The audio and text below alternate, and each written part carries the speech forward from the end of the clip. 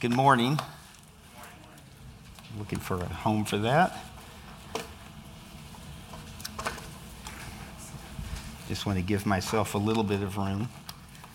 I'm Bob Walker, and I'm one of the pastors here at Covenant Life.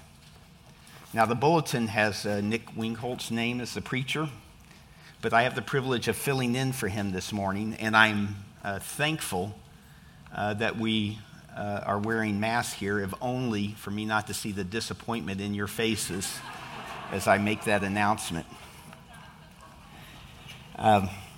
What a great passage, though, that we are encountering together this morning. So do you want great gain? Do you want something better than money? Are you committed to practicing godliness? Do you need encouragement to walk worthy of the calling to which you've been called, to walk worthy of your place, your position in God's household? Do you need help identifying areas that will trip you up and trap you? Do you need help identifying the things that will destroy you? This passage is written for our instruction. It's God-breathed. It's profitable for teaching us, for reproving us, for correcting us, for training us to walk in righteousness. God's word will do what it says it will do. We need teaching. We need reproof. We need correction. We need training in righteousness. Now, the purpose of this passage that Eugenia just read is to encourage the church to walk in godliness and to warn the church of false teachers who are snared in their own ungodliness, and they seek to lead others to be snared in the same way. So in shorthand, the purpose of this passage encourages us in godliness and warns us of deadly peril. This passage encourages us in godliness and warns us of deadly peril. So let's pray that God would grant us understanding of this passage and then obedience to his word. Heavenly Father, you are a great God. You are our creator. You are the ruler. We owe you everything. We owe you obedience at the very, very least. We owe you salvation. We owe you our lives. And you are gracious to communicate with us through your word. But we need your help again. We need your help to understand it. We need your help to live it out. And so we pray for you to help us. Help us grow in love towards you. Help us grow in love for each other, love for your word, and love for this world so that we can accomplish your mission, that we can share your gospel. And so in all these things, we are completely dependent upon you.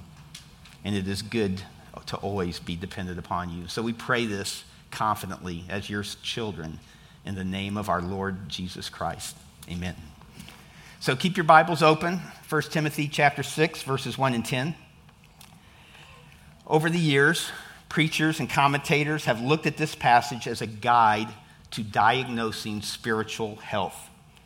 There are words in this passage that speak of good spiritual health, words like sound, as in sound words, or sound doctrine. There are words that speak of bad spiritual health, words like morbid, destruction, and grief. And we can relate the spiritual diagnosis we're able to make in this passage to physical diagnosis, even of, say, COVID. Now, here's a disclaimer. I'm not a doctor.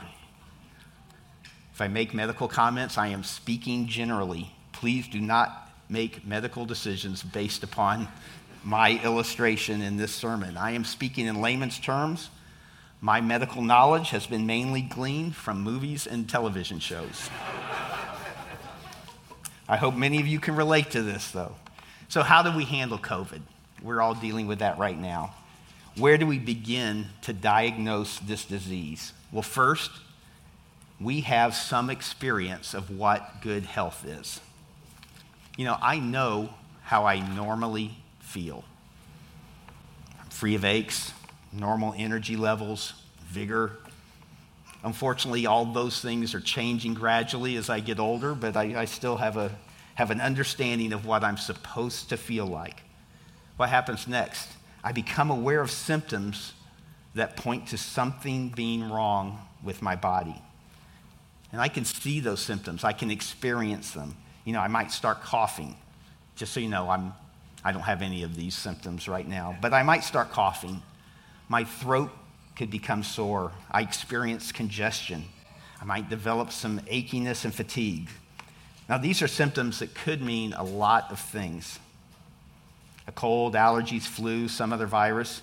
But these symptoms do lead me to dig deeper. So if you have these symptoms, what do you do next? You take your temperature. And if it's elevated, you suspect COVID, don't you?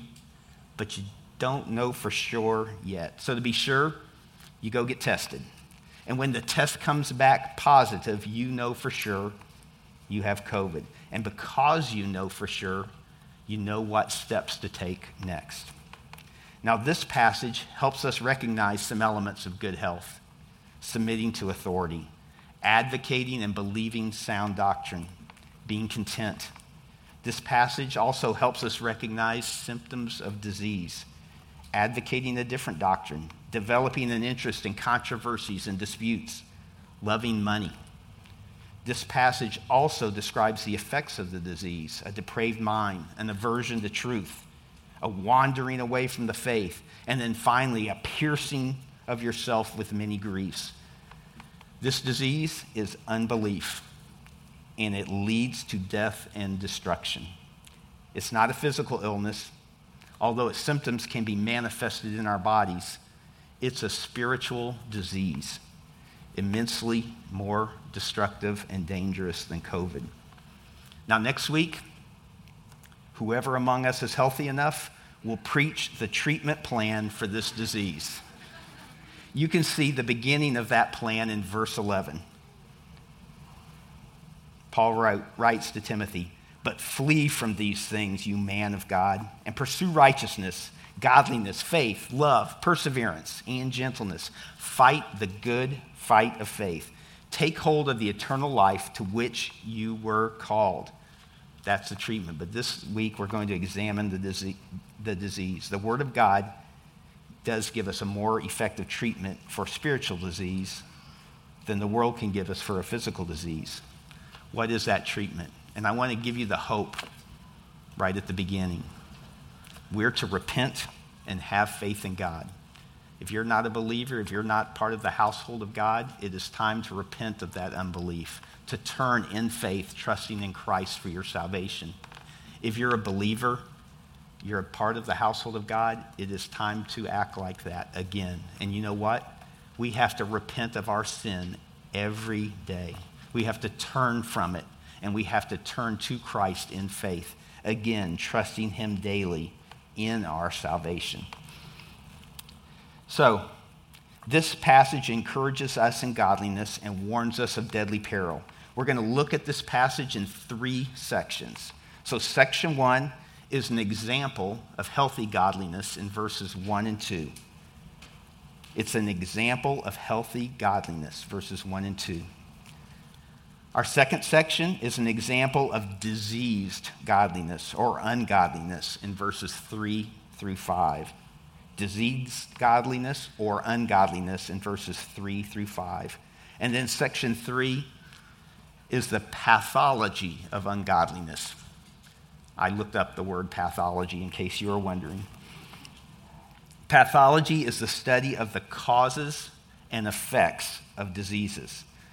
So this morning, we are going to spiritual medical school here in the book of 1 Timothy. So let's start. Number 1, an example of healthy godliness. And I'm going to read again verses 1 and 2. All who are under the yoke as slaves are to regard their own masters as worthy of all honor, so that the name of God and our doctrine will not be spoken against. Those who have believers as their masters must not be disrespectful to them because they are brethren, but must serve them all the more, because those who partake of the benefit are believers and beloved. Teach and preach these principles. So, slavery. First, this passage is not talking about slavery as it existed in the United States. Slavery in the United States was an abomination based on man stealing. Exodus 21:16 says, "He who kidnaps a man, whether he sells him or he's found in his possession, shall surely be put to death." Slavery in the U.S. was not equivalent to slavery in those ancient biblical times. Slavery in the Greek and Roman Empire was different. It wasn't based on race. It was often sinful and abuses were common, but in some areas, at some times, slaves were even afforded protections and rights. Paul in this passage is not commending slavery. He's describing what godliness looks like for believers who are slaves, who find themselves in the condition of slavery. The truth was, many believers were slaves. That was a common part of their society, and it created questions that Paul was obligated to answer. How do I act if I'm a slave? How do I treat my master? What if he's a believer? What if the slave is a mature believer, a teacher, maybe even a pastor, and the master is a new convert in the same congregation? Walking in godliness is not just a theoretical construct. Walking in godliness is part of every action and every relationship. Slaves are under the yoke. And this doesn't carry a negative connotation in Paul's writing. As Christians, we carry Christ's yoke.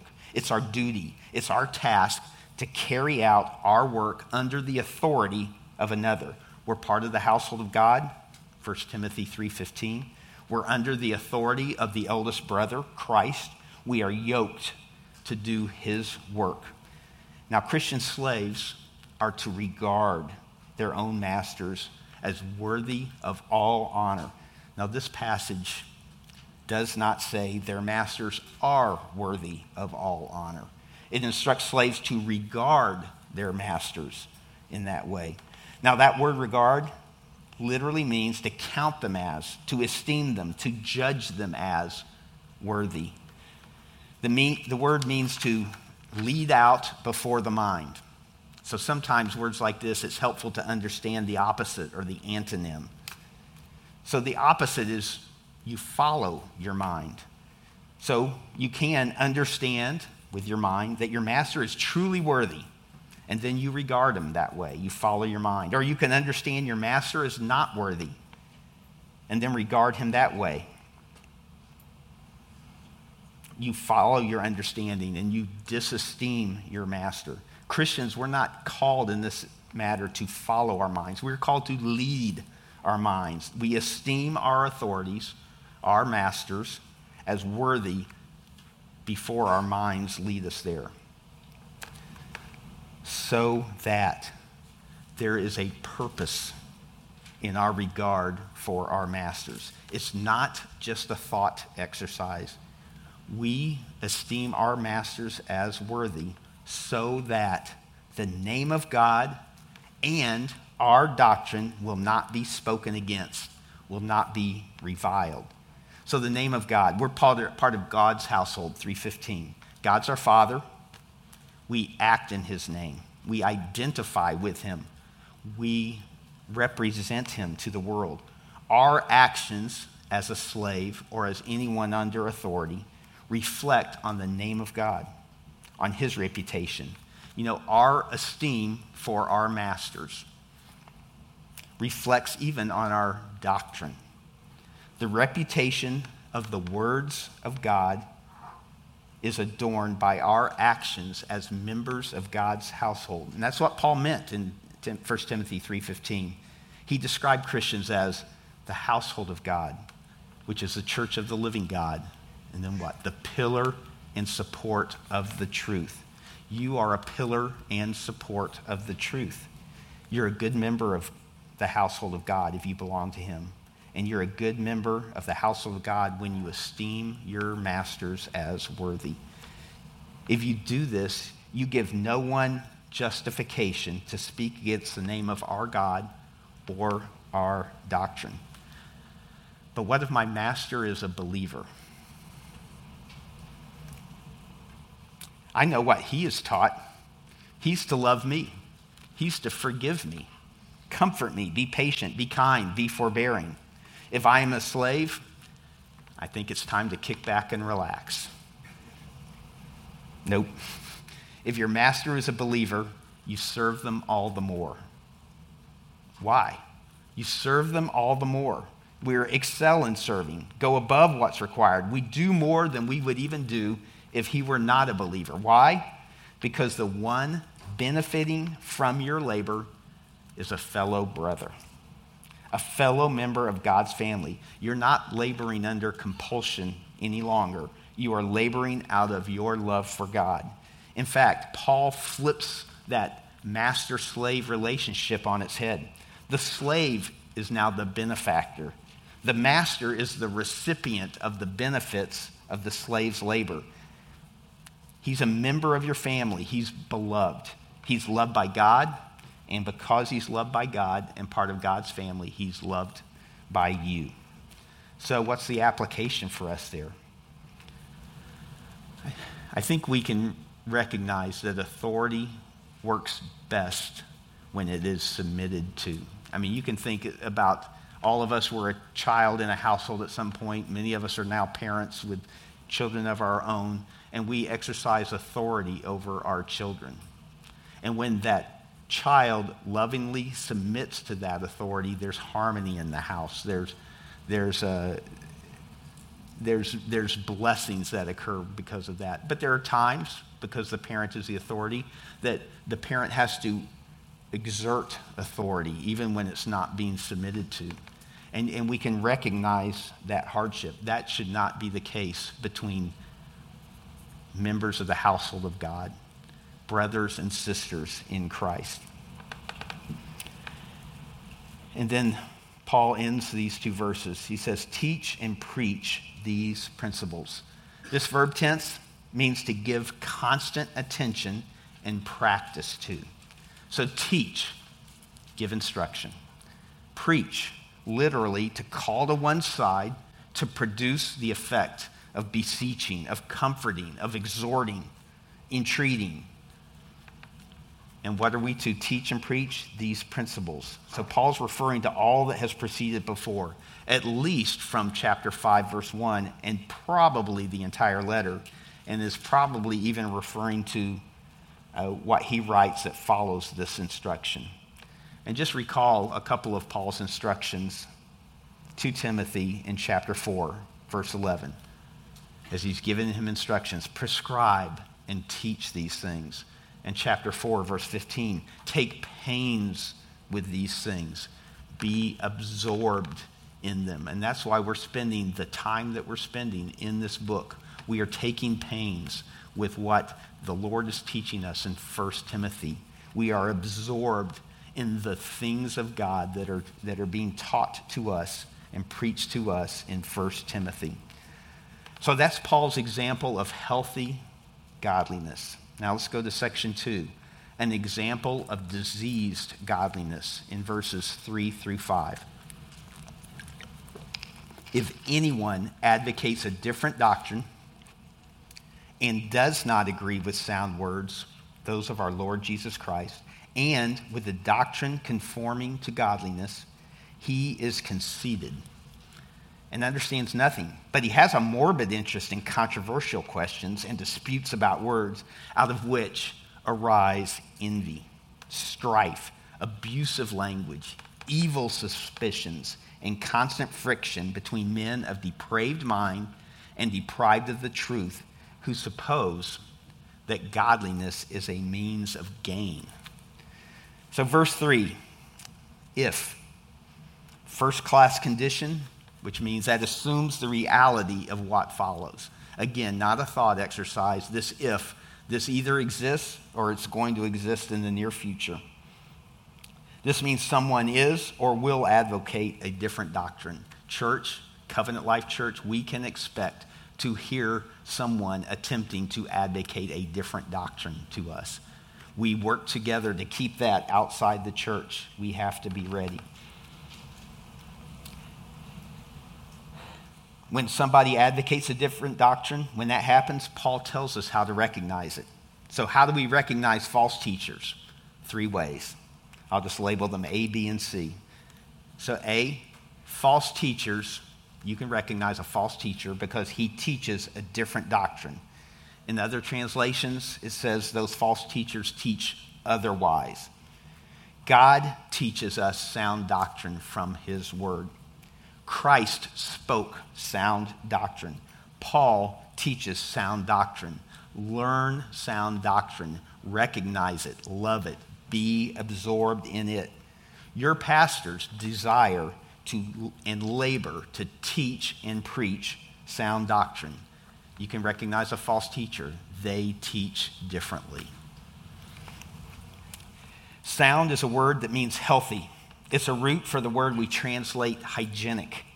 It's healthy, pure, undefiled.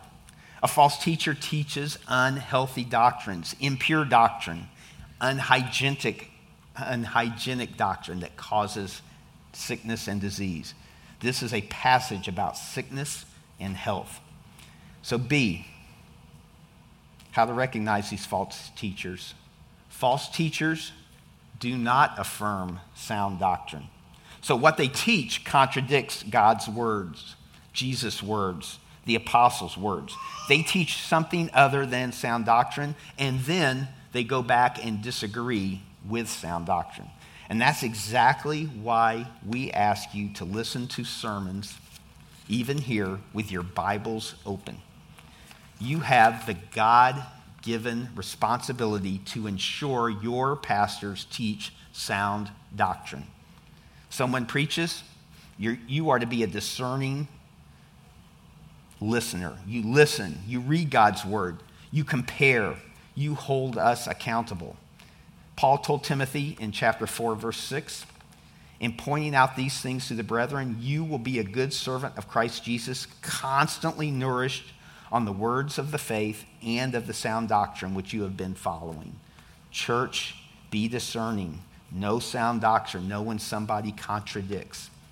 C, how do we recognize false teachers? False teachers reject a doctrine that conforms to godliness. So how to diagnose false teachers and false teaching? Ultimately, how do you diagnose the sin of unbelief? And how do you recognize false teachers? Their doctrine doesn't conform to godliness. It does not lead to godliness. It's not according to godliness. It doesn't help you be godly. It doesn't lead to godly behavior in themselves. The whole purpose of this letter is so that we will know how to conduct ourselves. If we teach something that doesn't lead to godliness, it is false. And Paul says to flee from it. So let's continue to familiarize ourselves with our diagnostic tool. In verse 4, we have the then to the if in verse 3. So if anyone advocates a different doctrine, and I'll just add the then, he is conceited and understands nothing. So false teachers are prideful. They're puffed up. They worship themselves. And it shows itself in what they teach, and it shows itself in their attitude toward godliness. And later we see it shows itself in their love of money. False teachers are conceited. They're worshiping themselves. They desire their own kingdom over the kingdom of God. And then, added to that, they truly understand nothing of sound doctrine and godliness. What is worse than a conceited know-it-all? A conceited know-it-all who doesn't really know anything. False teachers don't really know. Sure, they're deceptive. They're plausible. They're attractive. They have an appearance of godliness, but they are spiritually ignorant. They do not have an experiential knowledge of and relationship with Christ. Their heart attitude, conceit, and arrogance. 2 Peter 2, verses 18 and 19 says this about false teachers. For speaking out arrogant words of vanity, they entice by fleshly desires, by sensuality, those who barely escape from the ones who live in error, promising them freedom while they themselves are slaves of corruption. For by what a man is overcome, by this he is enslaved. These are false teachers. Love God, and he'll give you money and success. Love God, and he'll give you health and happiness on earth. Those statements are false. Flee from that kind of teaching. Do not believe it. Believe the truth instead. Believe sound doctrine. So how does the false teacher manifest himself? How does he prove himself to be a false teacher? He has a morbid interest in controversial questions and disputes about words. Because false teachers don't understand the truth, they obsess over terminology and attack sound doctrine and even the authority and reliability of the Word of God. Paul already spoke about this in chapter 4, verse 7. Have nothing to do with worldly fables fit only for old women. On the other hand, discipline yourselves for the purpose of godliness. So application. Be on the watch for false teachers. Do not perform the actions or have the attitudes of a false teacher. Are you majoring on minor things? Are you obsessed with obscure points of doctrine while being content to walk in sin? I mean, I speak to some of you. You might ask about anything, end times, how to interpret a single word in the book of Ezekiel, and other disputes about words, or what's the exact right way to handle COVID responses in the church. And I love to explore some of those things with you. It is often profitable for me, profitable for you, and for the church. But if we're majoring on things that aren't at the heart of the gospel of Jesus Christ, if we're neglecting the gathering, if we're failing to handle money in a godly way, if we're making a habit of using pornography, we don't need to have disputes about words or obscure points. Ask yourself, what's happening in your hearts to produce ungodly acts, ungodly thoughts, ungodly attitudes, ungodly words? And where will this ungodliness lead you? How will it ensnare you and trap you? Ultimately, a different doctrine that does not agree with sound words will not conform to godliness. It's rooted in conceit. It'll lead to greater conceit. It will damage your understanding of truth and express itself in a morbid interest in controversies and disputes, literally word battles. And it will have other evil effects. And what are those effects? We can read them. Envy, strife, abusive language, evil suspicions, and constant friction. Think about these things. They're not fruit of the Spirit. They're not love, joy, peace, patience, kindness, goodness, gentleness, faithfulness, and self-control. They sound a lot more like the deeds of darkness from Galatians 5:19. Immorality, impurity, sensuality, idolatry, sorcery, enmities, strife, jealousy, outbursts of anger, disputes, dissensions, factions, envying, drunkenness, carousing, and things like these, of which I forewarn you, just as I have forewarned you, that those who practice such things will not inherit the kingdom of God. People of God, you can recognize false teachers.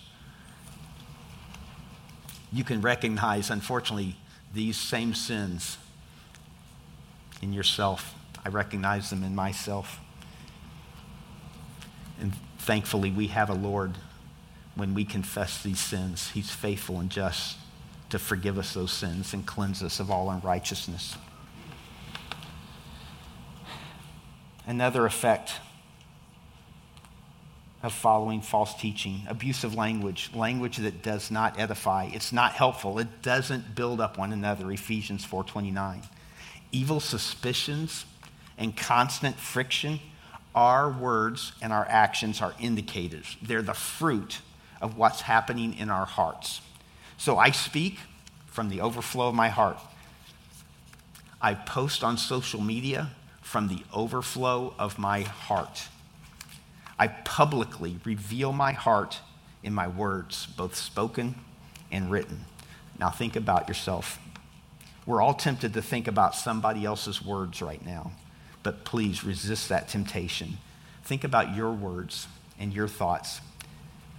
Have you harbored evil suspicions of your brothers and sisters? Have you thought or even expressed that other brothers and sisters despise you by the way they want to take away your freedom by making you wear a mask? It's a hard thing to consider. Have you harbored evil suspicions of your brother or sister by suspecting they neither care for nor love you because they will not get a COVID vaccine or take COVID precautions as seriously as you do? Have these attitudes caused constant friction between you and other brothers and sisters?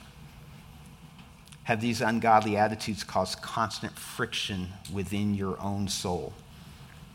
People of God, put these attitudes aside. Flee from them. They are not according to sound doctrine that leads to godliness. You must hold your convictions in love. Then speak your convictions in love and humility. You can diagnose your attitudes by the effects your convictions have on others and have on yourself. What did Paul say in chapter 4, verse 16? Pay close attention to yourself and to your teaching. Persevere in these things, for as you do this, you will ensure salvation both for yourself and for those who hear you. Do not be characterized by the things that characterize false teachers. The people of God love one another. They forgive one another. We forbear with one another and esteem or regard one another as more important than themselves. If a brother or sister posts something online that you dispute, do not feel obligated to enter an online word battle with them. There are better ways and more godly ways to respond. And I know it's hard to hear, but consider how the Word of God teaches, rebukes, corrects, and trains you and me.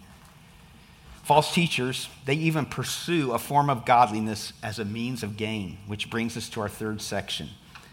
So that was what diseased godliness looks like, or ungodliness. So what about the pathology of ungodliness?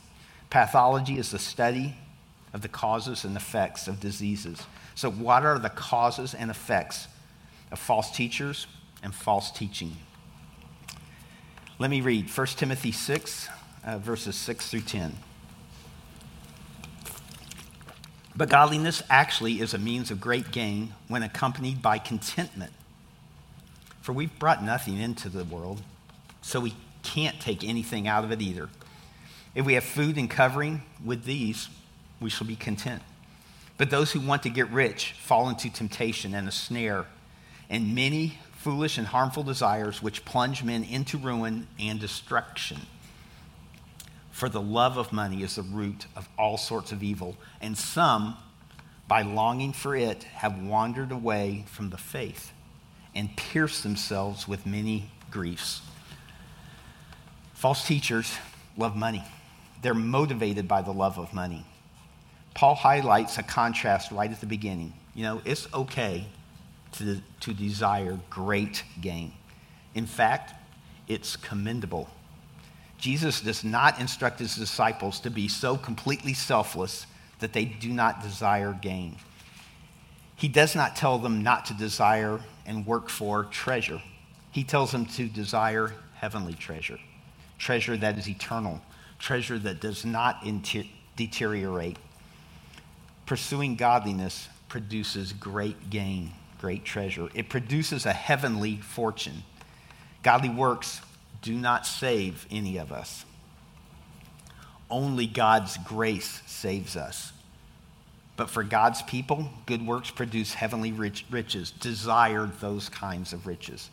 Those riches are rightly desired and richly given when accompanied by contentment. So what do you have?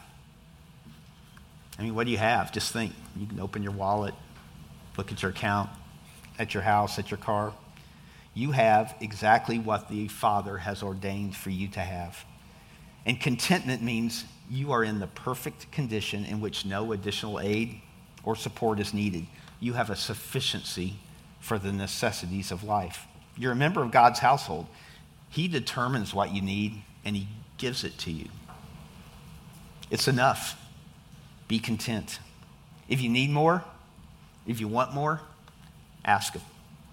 If it's good for you to have it, he will give it to you. If it's good for you not to have it, to learn more, to rely on God day by day and moment by moment, he'll withhold it. Be content. There's worldly gain and there's true gain, and they're not the same. You have food and shelter, be content. All these extra things, they're going to burn one day anyway. They're not going to make it with you to heaven. In fact, they may be a snare to you and lead you away from heaven now. False teachers desire to get rich.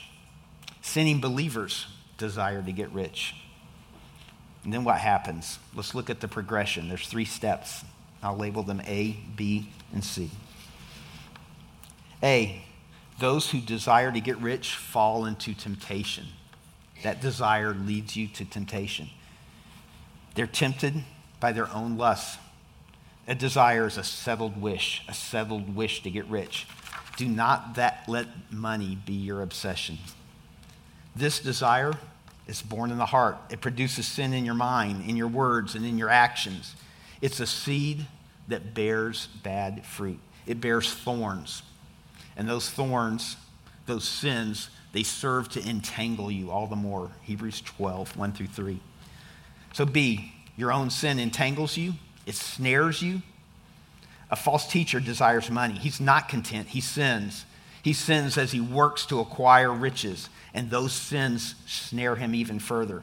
Paul's not talking about the legal consequences of crime. He's talking about the effect of sin in a false teacher's life. He's talking about the effects of sin in our lives. Remember what Paul said to the Corinthians in 1 Corinthians 10, verse 12. Therefore, let him who thinks he stands take heed, lest he fall. Examine teachers. We don't want false teachers here. Examine yourself. We want believers who sin to turn from their sin and turn in faith to Christ. What's the picture that Paul's painting here? I mean, you can think there's a bird. It was free, but now there's a net thrown over it. It's snared. It's trapped. It's helpless. And then it's killed by the one who trapped it. Then what happens? It's pierced through. It's killed and cooked.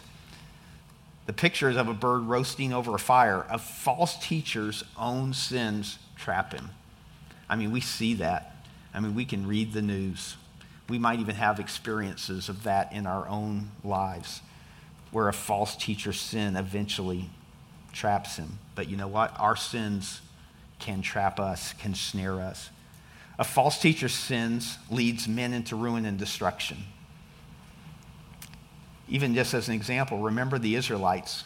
You know, they're going to the promised land. They're instructed to kill and to drive out the people of the promised land. They failed to believe God in this. And the people that they let live are described as a snare to them, who continued to lead them into sin, which led to suffering, which led to exile. C, your foolish and harmful desires cause ruin and destruction. Unrighteous actions snare those who practice them. Your unrighteous actions snare you. Do you indulge in anger, in bitterness and judgment? Those attitudes, unchecked, unrepented of, will snare you and will lead you to destruction. Flee those. Do you habitually use pornography? Same thing, destruction. Do you desire to be rich? Are you discontent with what you have? Snare, entanglement, destruction. Listen, money's not evil. The love of money is evil. Money can be a gift of God, Deuteronomy 8:18. Only the love of money is sinful. The love of money is a characteristic of false teachers. Listen to what 2 Peter chapter 2, verses 1 through 3 says. But false prophets also arose among the people, just as there will also be false teachers among you, who will secretly introduce destructive heresies, even denying the master who bought them, bringing swift destruction upon themselves.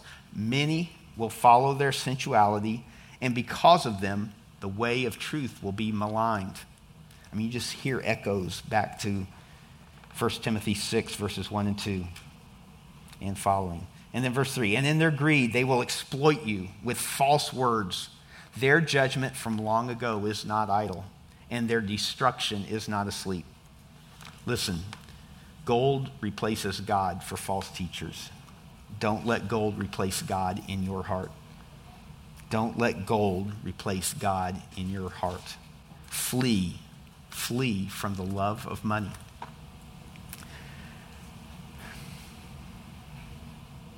So, conclusion. The test for false teachers and false teaching, do they produce godliness? Do they cause us to wander away from the faith? Paul said in 1 Timothy 1:6, for some men straying from these things have turned aside to fruitless discussion. He warned Timothy in 2 Timothy 4, verses 3 through 4. For the time will come when they will not endure sound doctrine, but wanting to have their ears tickled, they will accumulate for themselves teachers in accordance with their own desires, and will turn away their ears from the truth and will turn aside to myths. When you turn from truth, you will turn to lies. James, in chapter 5, verse 9, told the brethren, my brethren, if any among you strays from the truth, and then one turns him back, let him know that he who turns a sinner from the error of his way will save his soul from death and will cover a multitude of sins. Beware of things that cause you to wander from the faith. Use this passage to strengthen your walk in godliness. Use this passage to assess your spiritual health, to take your temperature. Use this passage to evaluate the teaching that you hear.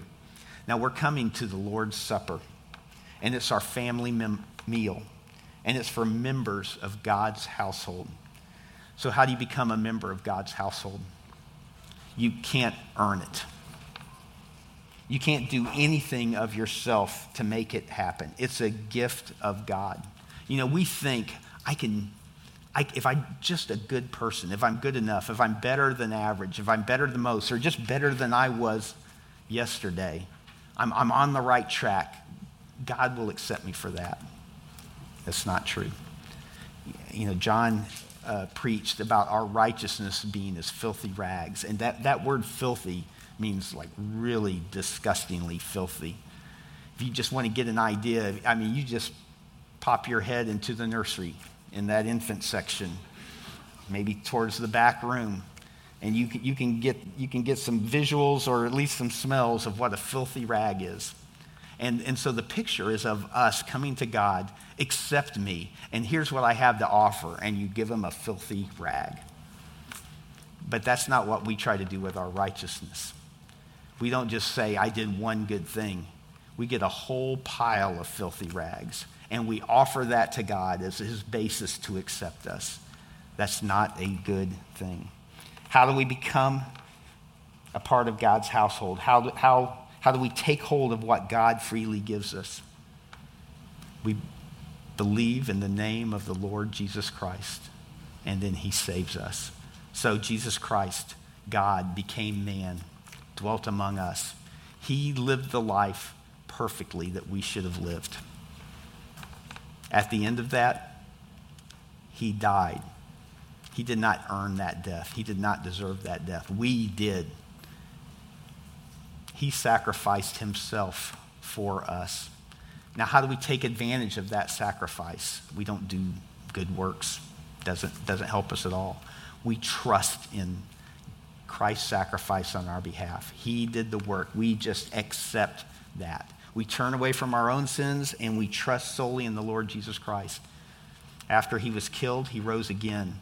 He proved that that sacrifice was perfect, complete, and sufficient for us. So, if you haven't believed that up to this point, believe it now. Become a child of God.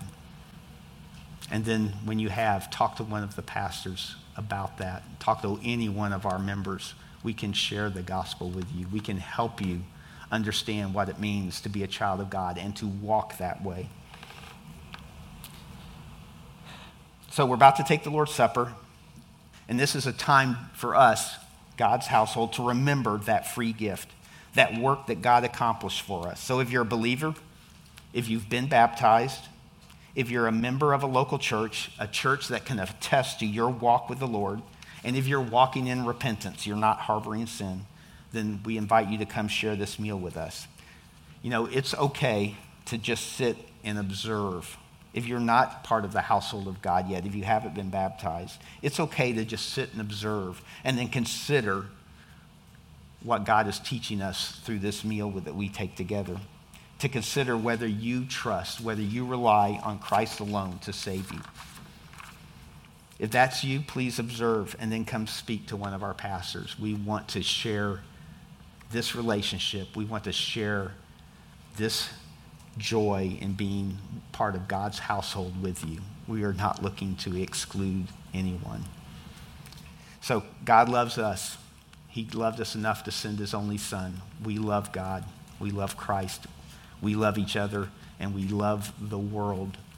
And we want to share what we have, what we've received freely from God. We want to share that with all. So please come and believe. So please consider for just a moment how you're going to respond to God's word. And I think music will probably start playing, and then we'll come together to take the elements here at the front table and then take those elements back to your table, and then Kevin will lead us in eating and drinking. Thank you, Lord, for your word. Thank you for your son, and we pray this in Jesus' name. Amen.